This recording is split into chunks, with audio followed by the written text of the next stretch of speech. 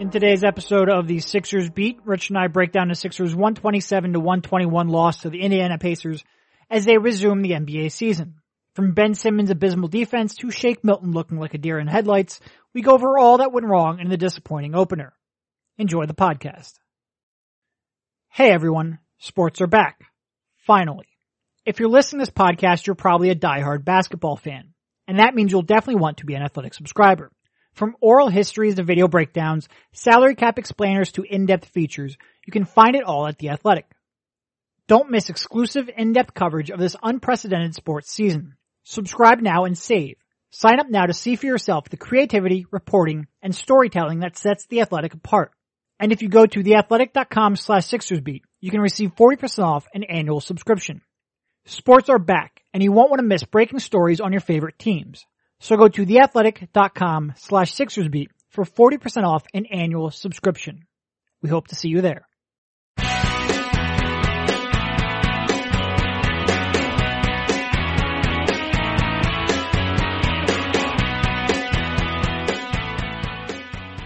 All right, welcome everybody.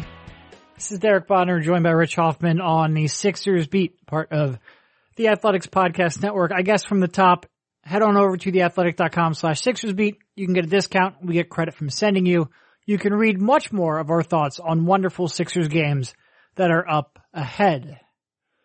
You know, we spent so much time wishing basketball was back in our lives. And that goodwill lasted about 8 minutes until we started wondering whether or not this is actually a net positive for our emotional health. How you doing, Rich? We're back, baby. Yeah. That game had everything. You know, from a Sixers perspective, you had Joel Embiid going back to the locker room, and I had people tweeting at me that you can't count on him and that you have to trade him. Like, that happened. Then you had obviously a whole bunch of fire Brett Browns. Shake Milton should be in the G League. Like, I got a tweet that Shake wasn't an NBA player. Yeah. Like, if you had like a Sixers bingo, like, we hit them all on that game, which was a 127-121 loss to the Indiana Pacers, the Malcolm Brogdon-less, Domantas Sabonis-less Indiana Pacers, who now have a leg up for that 5th seed. Two legs up. Well, 2 legs up. Sixers still have a chance because the Pacers are missing some very key players and the Sixers have an easy schedule, but yeah. Where do we, I guess we have to start off with TJ Warren and the defense. No, let's start off with my head hurts. Yeah.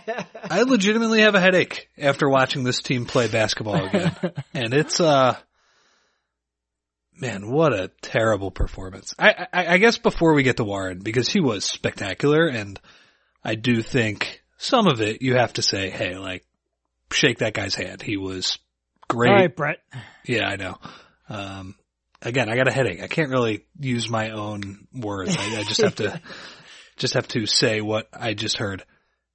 How the hell do you take this team seriously, man? Like, that was, I know they lost by 6. I know they lost to what seems like a good team. That was dreadful. Yeah. Yes, it was. And really the only reason it was even remotely close is because of Joel Embiid. 41 points, 21 rebounds, 4 assists, 3 block shots, a plus 21 in 34 minutes of play. That means the Sixers were outscored 52-25 in 14 minutes that Embiid was on the bench, which was positively Greg Monroeian. I'll have to rewatch that. Did you think that was because Horford played terrible? Because I do think he played bad. He played bad. But I don't think he was quite that bad. It's just the lineup was just not working. But it was clear, like, and here's my issue with the Horford lineup right now. It seems like when they play against big ball, like when they played against Steven Adams in that Oklahoma City scrimmage, he can spread Steven Adams out to the 3-point line. But when you play small ball, you cannot get your ass kicked to that level. And I don't know if that's him and Ben Simmons. Those are the 2 headliners from that group. But, I mean, my God, there were so many bad performances around. And it's, I think every guard that played for the Sixers, and you can even include Simmons when he played guard, were just terrible. Like laughably bad, dumpster fire, whatever word you want, like just unacceptably bad in that game. And it's honestly hard to take them seriously after that, because it's just, that was a joke. Like, that is a team they should have beaten by 20 points. They had an opportunity to beat them by 20 points when, after all of the bad stuff had happened, I think midway through the fourth quarter, they led by 10 when Embiid hit the bench. Yep. They caught the lead up again. 14-3 run, yep. Yeah, 14-3 run after Embiid hit the bench earlier, and they gave up a 17-0 run. Now, I don't know. I think Embiid might have been in for some of that. I don't remember. It's a punchy post-game pod right now, but it's just, man, they looked pretty good in the scrimmages, but, when in the first game that counted, it was the same story from the entire year, and that is just that there are way too many guys on this team that are capable of throwing up an absolute egg. It's insane. And to get a performance like that from Embiid, it felt like, and I wrote this in my recap at The Athletic, that felt like a game that you would see from him against the Brooklyns, the Atlantas of the NBA, the smaller teams, because he got Miles Turner in foul trouble right away. And whenever Miles Turner would come back into the game, he would quickly be greeted by another foul trying to guard Embiid in the post. He's amazing at that. And then with no Sabonis, they had to go small with our buddy Jakar as the center, former Sixers point guard Jakar Sampson, yeah. Current Pacers center. And, it wasn't just Jakar who was guarding him, but it was like TJ Leaf maybe got a shot at him. Regardless, they were super small. And Embiid destroyed them. 41 points? Yep. And it was just one of those games like the Brooklyns and the Atlantas where if anybody dared to step in the paint with him, they got thrown around like a rag doll. And he would dunk. And, look, the offense was clunky at times. There were a lot of players who missed shots. Like Embiid got a lot of his points on putbacks, duck-ins, kind of broken plays. I'm sorry, you cannot lose when he plays at that level. And it's just, it was really bad. I don't know. What do you, I guess when we get to the bad stuff, well, that's all I got for the good stuff, so we have to go to the bad stuff. What was the most shocking thing of the bad stuff? Shocking. Ben Simmons' defense. He was just completely lost on TJ Warren. And look, Warren, if you go back and you watch all the shots Warren made, he made them on almost quite literally every wing defender the Sixers had. He made them on Thibault and Simmons and Harris and Korkmaz, and he had Richardson a couple times, a couple in transition, a couple on broken plays. A good chunk of that came, I'd say probably, I bet you when we see the lineup data, the matchup data, I bet you Simmons is the primary, if we have matchup, who knows, it's the first game. Yeah, I'm not but sure. I bet you if there's that tracking data, I bet you Simmons is going to be the primary defender on him.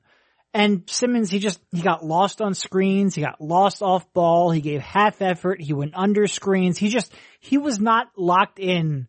And we very rarely see an off night from Ben Simmons defensively. He was not locked in at all defensively, and that was probably the most, I look at that matchup, and TJ Warren's had a good year. He's improved every year he's been in the league.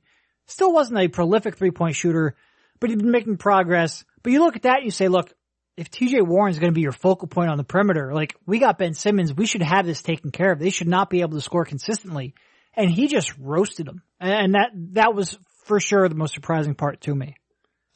I agree. That was one of the two answers I thought you were going to give. And look, I agree. It felt like a lot of those wide pin down screens or stagger type screens. And Simmons, I know Embiid is hanging back by the basket, so that's a hard job for that player to chase over the screens. He did a terrible job of it. Warren got into the space whenever he wanted. He got into, his sweet spots in the pick and roll. He just did a bad job. And for somebody who, I think is rightfully going to make one of the all defense teams, who probably make the first team all defense just from all the articles I've read. It seems like a lot of people have been liking what he did. I just wonder, it's part of the question with him. Why are they not that good defensively when Embiid sits? Shouldn't they be better with him Horford, and maybe that's too big of a question to take from this one specific roasting that TJ Warren gave him. Yeah, and I mean, look, Warren roasted him when Embiid was in the game too. I don't even know if this was an Embiid off the court thing. This was just he got freaking lost. Yeah, he got lost. And to be fair to him too, there were some possessions where like Warren just made threes off scramble situations, off Sixers turnovers and layups. Like, yeah, I think Ben got roasted for way too many points.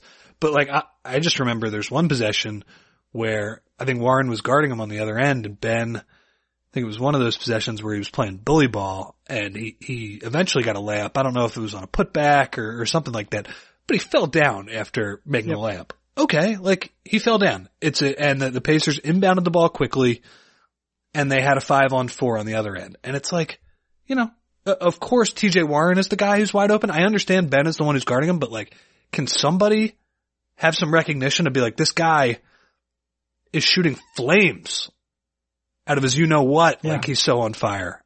And Josh, I know which player you're talking about. Josh Richardson sort of like lollygagged back. He could have scrambled over and tried to get up the Warren, and he didn't. Anybody else. Anybody. One of the Holidays, like literally anybody. Miles Turner, I don't know who was on the floor of that play. Get the ball out of that guy's hands. And I don't know, like. And like that last play, like, look, I get it was a deep three. He'd made 2 other deep threes in that game. Why are you doubling to go frickin' slow down Aaron Holiday? Like, I have no idea how that happened. It's a good question. Matisse had Holiday 1-on-1 inside the lane. I think you take your chances with Matisse. Although I will say that did remind me a little bit. I didn't go back and watch it, but remember Simmons had the big steal against Indiana in the game in November? That's kind of the way he plays defense sometimes, where he helps off and sometimes he'll turn his back to the player. But I agree, like, you know, at that point in the game, I think you're doing the old Brett Brown, anybody but. And of course, like, that was bad defense. Warren had a second to shoot it. It was a 31-footer. Yeah, no, and he drilled it. Like, he was amazing. How good. But like I said, I think he'd made like 2 other that were 27 plus feet. Like he was, he had that, maybe not 31, but he'd made a couple deep ones. He was cooking. And I do wonder, like, I'd like to see, you know, in the heat of the moment, sometimes I can, you know, I'm trying to take notes on everything I can. Were there more opportunities for the Sixers to double and just get the damn ball out of his hands? Now, I think that, like you said, talking about Simmons' shocking defense, it kind of like misses the point a little bit. Like, you shouldn't have to double if Ben Simmons is on the perimeter. But, like, were there opportunities? You know, was Jakar in the game? That's somebody who you want to double off of. You know, in Indiana, for the most part, they put 5 shooters around the perimeter, even with their smaller lineup. You know, when TJ was in. TJ McConnell, you gotta be specific with the TJs with this Indiana team. 3 of them. Yeah. So, yeah, that was a shocking performance. Ben got back cut a few times by Warren. Just a stinker of an effort from him. And it's like, look, man, this team has to be the best defense in the league if they want to make any noise. And that was pathetic. I will say, of the problems that we will go over in this podcast, that is by far the least of my long-term concerns. It's a single game problem, it feels like. Yeah. Yep. All right, let's pause for one quick break to make a request to you, our listeners. Most of our listeners are in and around Philadelphia. And what better way to promote your business than through our show? Our listeners are loyal and engaged, just like you. And what better way to advertise your business than on your favorite podcast? That's us, by the way. To advertise on this very show, just go to www.theathletic.com/podcast ads. There you can fill out a very simple form and we'll get back to you right away. Once again, that's www.theathletic.com/podcast ads today. And now back to the show. So I will go with the other answer that when I posited the question to you, what was the most shocking thing about the game? It wasn't that Shake Milton struggled that surprised me. It's that he completely lost his cool. Yep.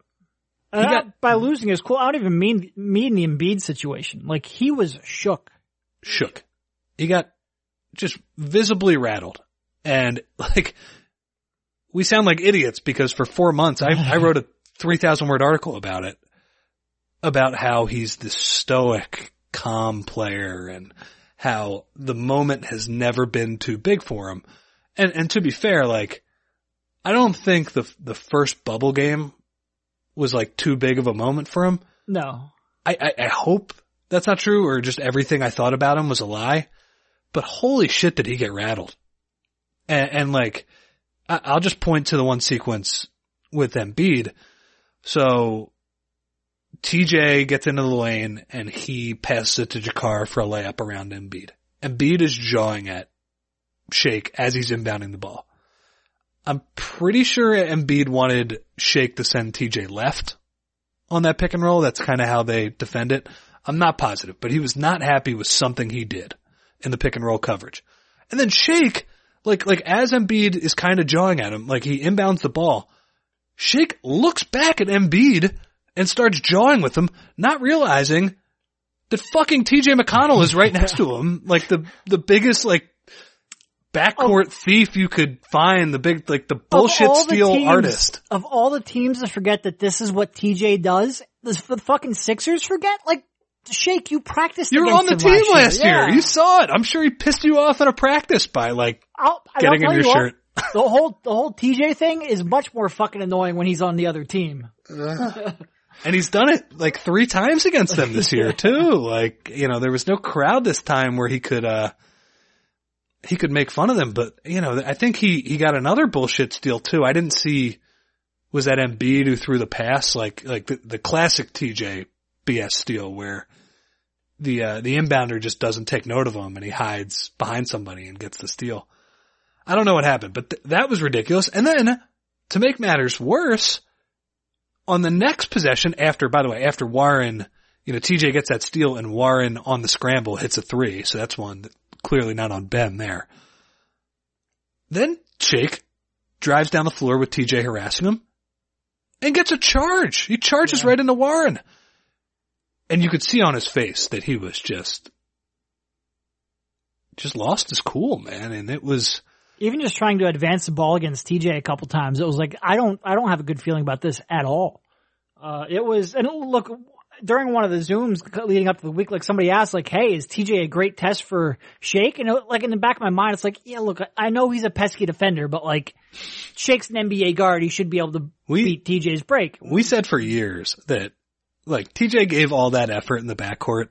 If you're like a real player, I was like, that was kind of, it's not fake hustle, but it kind of is. Like he's not. I mean, it's real hustle, but like if you get trapped, like Shake, you're 6'5" or whatever, like just find your help. And he couldn't execute. He completely rattled. Only way I can describe it. And I don't think we've had a pod since then, but after the Oklahoma City game, in which the Sixers and Shake played well, I should say Oklahoma City scrimmage, one of the trouble points, and it was only a couple possessions, but Dennis Schroeder, might have been Dort, might have been Shea, got up in Shake's face. And he had trouble getting them into their offense. And afterwards, Brett was happy about it because he was like, look, this is going to be something that he's going to have to deal with. Like, there are a lot of positives to making him our point guard.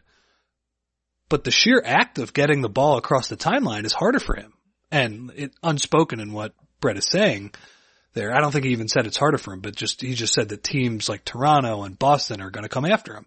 Yeah. And what's unspoken is that he's not very fast, and his handle is good, but he doesn't have, and I pardon the whatever here, but he doesn't have the shake to like bring the ball up easily, and he doesn't have the speed that Ben Simmons has.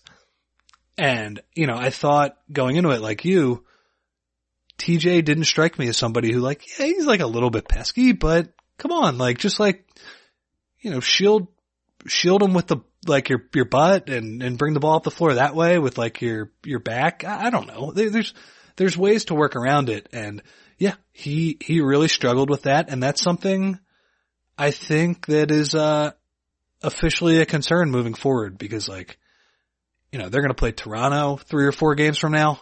Holy shit, they're just going to trap the hell out of him. And that's one of the tough things. Too. Yeah, that's one of the tough things about having him as the point guard. And, look, he's, at some point something was going to go wrong for him. His year has been spectacular. It's probably the only good thing I can remember that happened in the year 2020. Him playing so well. But he steps in on the bench, and when Richardson went down in Toronto, I believe, and he comes in and he plays well. And then they need him as a spot starter in that Lakers game. Comes in and plays well. Continues to play well.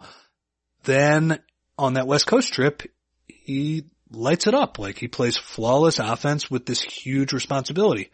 I was thinking, like, all right, like, when is the adversity going to hit? Like, let's see what happens. I did not think he was going to lay an egg of this proportions, though. And, I guess we will see how he responds. Like, I do think, do you agree with Brett and Embiid thinking that the sideline blow up was not a big deal? I think they get over it. Yeah. Yeah. That's just, I mean, that's sort of Embiid sometimes. Like, especially with that pick and roll coverage, if you don't do what he's expecting you to, and you make a couple lazy passes like that, it doesn't shock me that Embiid reacted that way. It would take more than one blow up for me to be concerned. I agree. And I do think, like, in general, that arguments like that can be healthy. Like, I think one of the things that have, I think the only reason I would disagree with it in this instance is because Shake was struggling so much. Yeah. Like, if this was just a normal game where Shake was having some ups, some downs, and he made a stupid play or a stupid series of play, then yes. But because Shake was struggling so much, and it was his first official game in that starting lineup, I think maybe if in a perfect world, you would have liked to have seen Embiid lift him up a little bit more. But I don't think this is like long-term damaging. It's just, I was getting there. Yeah, I agree with you. Sorry. It wasn't helpful, but like in some scenarios, I think it's better to have a blow up, instead of like letting things linger and being passive aggressive. The counterpoint, in addition to what you said, like sometimes that's because there's two players who have played together a lot. Like that would be, and I'm sure this would make first take for a week, but if like Simmons and Embiid blew up about a pick and roll coverage or something like that, and I'm not saying that would be good. I'm just saying like in some scenarios you've seen players argue with each other and that can be healthy. Yeah, this one felt different because, Shake was struggling so much, but I think ultimately like Embiid after the game was like, look, it's basketball. That's something that happens. But, like, look, and that's part of what the problem was tonight. Like this team for a lot of the season, and Brett will tell you this, like they don't follow the scouting report defensively. And that was part of the issue again tonight. And by the way, a lot of that is on Brett. Like at some point, like they better follow the damn scouting report defensively. And they just didn't do it. And yeah, it was, it was really a discouraging performance to get that level of play from Embiid and to lose. It just sucks. Yeah. And then you had Shake taking one shot in 19 minutes of play. Really just a non-factor in every facet of the game. You had basically three players. And look, I know Horford got some shots, ended up with 10 points on 9 shots. They were good against the zone. That's the only other positive I saw. Horford had half of those points in a 30-second stretch. Yep. But you had three players in Milton, Richardson, and Horford who, like, they basically weren't on the court offensively. Korkmaz threw in an offer. It was just really outside of Alec Burks, and Tobias Harris and Joel Embiid, you really didn't have, and I'm saying outside of Alec Burks, he made 3 shots. Yeah. You really didn't have any offensive punch at all. I thought Simmons was okay. Yeah, down the stretch. That's true. Yep. He had a size advantage at the elbow, and he did some positive things. But overall a bad game for him for sure. When you start factoring in defense, yes, but offensively, he gave them a lift. Yep. But there just wasn't a whole, like, there was too many non-factors. There was too many, like, they weren't playing 4-on-5 a lot. They were playing 3-on-5. Like, there's just too many people who are not involved in this offense, who are not assertive and aggressive enough, who are passing up open shots. I don't know. When was the last time Josh Richardson had a good offensive game? Now, okay, that's a little bit unfair. Well, it was clearly 140 days ago, so. we just had 5 months off. I get it. But he has scored over 20 points once in his last, hold on, sorry. He was a disaster tonight. I mean, he was a disaster. He has scored in single digits in 1, 2, 3, 4, 5, 6, 7, 8, 9 of his last 12 games. He's been a complete non-factor offensively for quite a bit. And they need more out of him. Like he was, when the Sixers are playing at their best, a lot of times it's when Richardson is playing at his best. And that's not because you want to make him a focal point. It's just because they need that one other guy who can give him a boost. And at times this year he has, but ever since he came back from that injury, he's not been the same. He has some wild swings in his offensive performance. Like he can be really damn good. And, obviously he had that huge game against the Heat, the first game they came back where he was just cooking. But there were other performances this year where I thought like, even though I'm not in love with kind of the slow looping pick and roll and the mid-range jumpers, he's hit some big shots. Like I'm thinking that the Clippers home game, I think he had like 17 points in that fourth quarter. He is capable of some pretty damn good offense. In this game, and this was part of a team-wide problem, I thought his decision-making with the basketball was atrocious. Yeah. Like, passed up a layup on one possession, didn't even get a turnover for this one, but passed up a layup and threw it into the backcourt. Somehow got a deflection and the Sixers ran it down. But like, I think they tried him at some point as the point guard. Yeah, they did. And it was like 3 possessions and he was terrible. And that was while Simmons was on the court too. Yeah, and I think they did that because they were like, look, we're committed to playing Simmons at the elbow. We want to get into that offense. And it's clear. I mean, they run the same play from the elbow and the Pacers were overplaying it. So part of that I'm sure falls on Simmons. Like, hey man, you got to carve out that space. People don't want you to catch the ball there because you're pretty dangerous. But a lot of it falls on Richardson just not being able to get them into their offense. And Burks, he did make some shots, but he turned the ball over. Simmons, when he was the point guard, he turned the ball over. I thought in the first half, when they had 14 turnovers, it was about as bad as guards can play. Just like dribbling and getting the team into an offense. It was a disaster from pretty much anybody who did it. From Shake to Richardson to Simmons, and Burks made some shots, but he also turned the ball over. Like Neto was probably the best at it, and I'm sorry, like if Neto is the guy who's doing that, you're in trouble. No, I know, like I saw a lot of like, how can Brett be playing Neto? And it was like, because he just wanted somebody who would not turn the fucking ball over, because everybody else fucking barfed all over themselves. I think Neto was a plus 12, plus 14 in like he was not, and look, I don't want Neto anywhere near the playoff rotation. I get that completely. He was not the problem, I guess at this point last night. No, and there were a couple of possessions down the stretch when, there's another guy we haven't really called out, but the Pacers, I think they had Miles Turner in the game, so they were basically 5 out. Embiid was not in the game. Horford was guarding Turner. And there were 2 possessions where they went to a Holiday-Warren pick and roll. Matisse was guarding Warren. Understandable, you don't want to leave him too much, but offered very little resistance. And of course, Neto, like if you put him at a disadvantage, he's going to get scored on. Oh, I mean, he's not a good defensive player. And, it was just a comedy of errors. And I guess the other guy that I haven't really called out, Korkmaz, was just awful. He got lit up by a few guys. Like he got lit up by Warren. He got lit up by Holiday in isolation. And I mean, like, look, he went 0 for 4 from 3. I know it's tough to judge him on what feels like such a small sample, but like, dude, the reason you are in the rotation right now is you got to make threes, and he didn't do that. And yeah, it was a rough game, and he's part of the thing I was talking about earlier, where you just don't know what you're going to get from some of these guys from night to night. And just overall, it was a frustrating performance because their guards were an F tonight. Big winners of the night. Glenn Robinson III. He helped his standings in the rotation by not playing.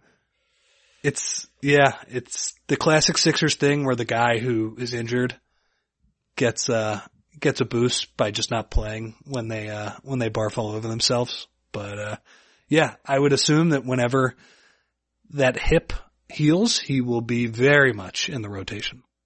All right, let's pause for one final break, this time to hear from Roman.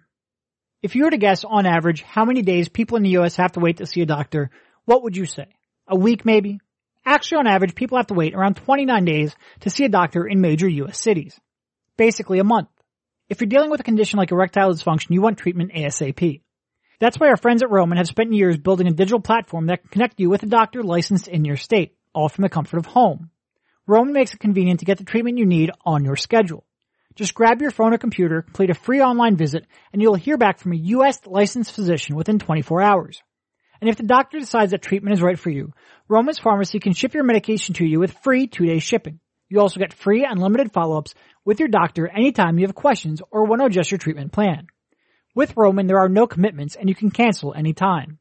So if you're struggling with ED, go to GetRoman.com/Sixers for a free online visit and free 2-day shipping. That's GetRoman.com/Sixers for a free online visit and free 2-day shipping. And now back to the show. Any stray thoughts from that game? Trying to think what else. Was there anything else that I will say I was surprised how committed they were to Simmons off ball. Like, not only was it like, you know when Shake's in there, he's gonna run it, but Neto was running it when they were paired together. Josh Richardson, like you said, had a couple of possessions. Alec Burks was handling the ball sometimes when he was in a game with Simmons.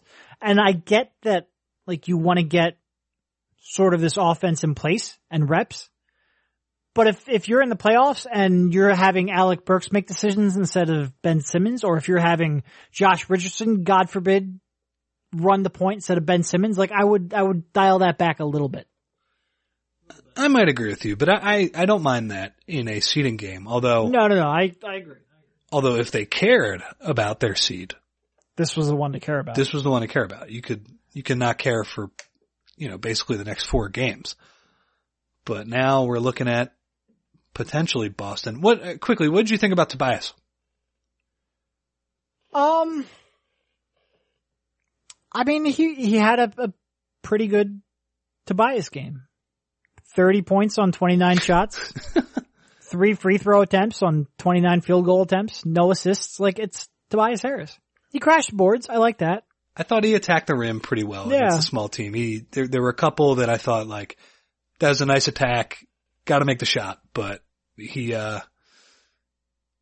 for as many shots as he took around the rim to only get 3 free throw attempts, and, like, look, a couple of those. It's just amazing. It's an art form. Yeah, how they avoid contact at the rim.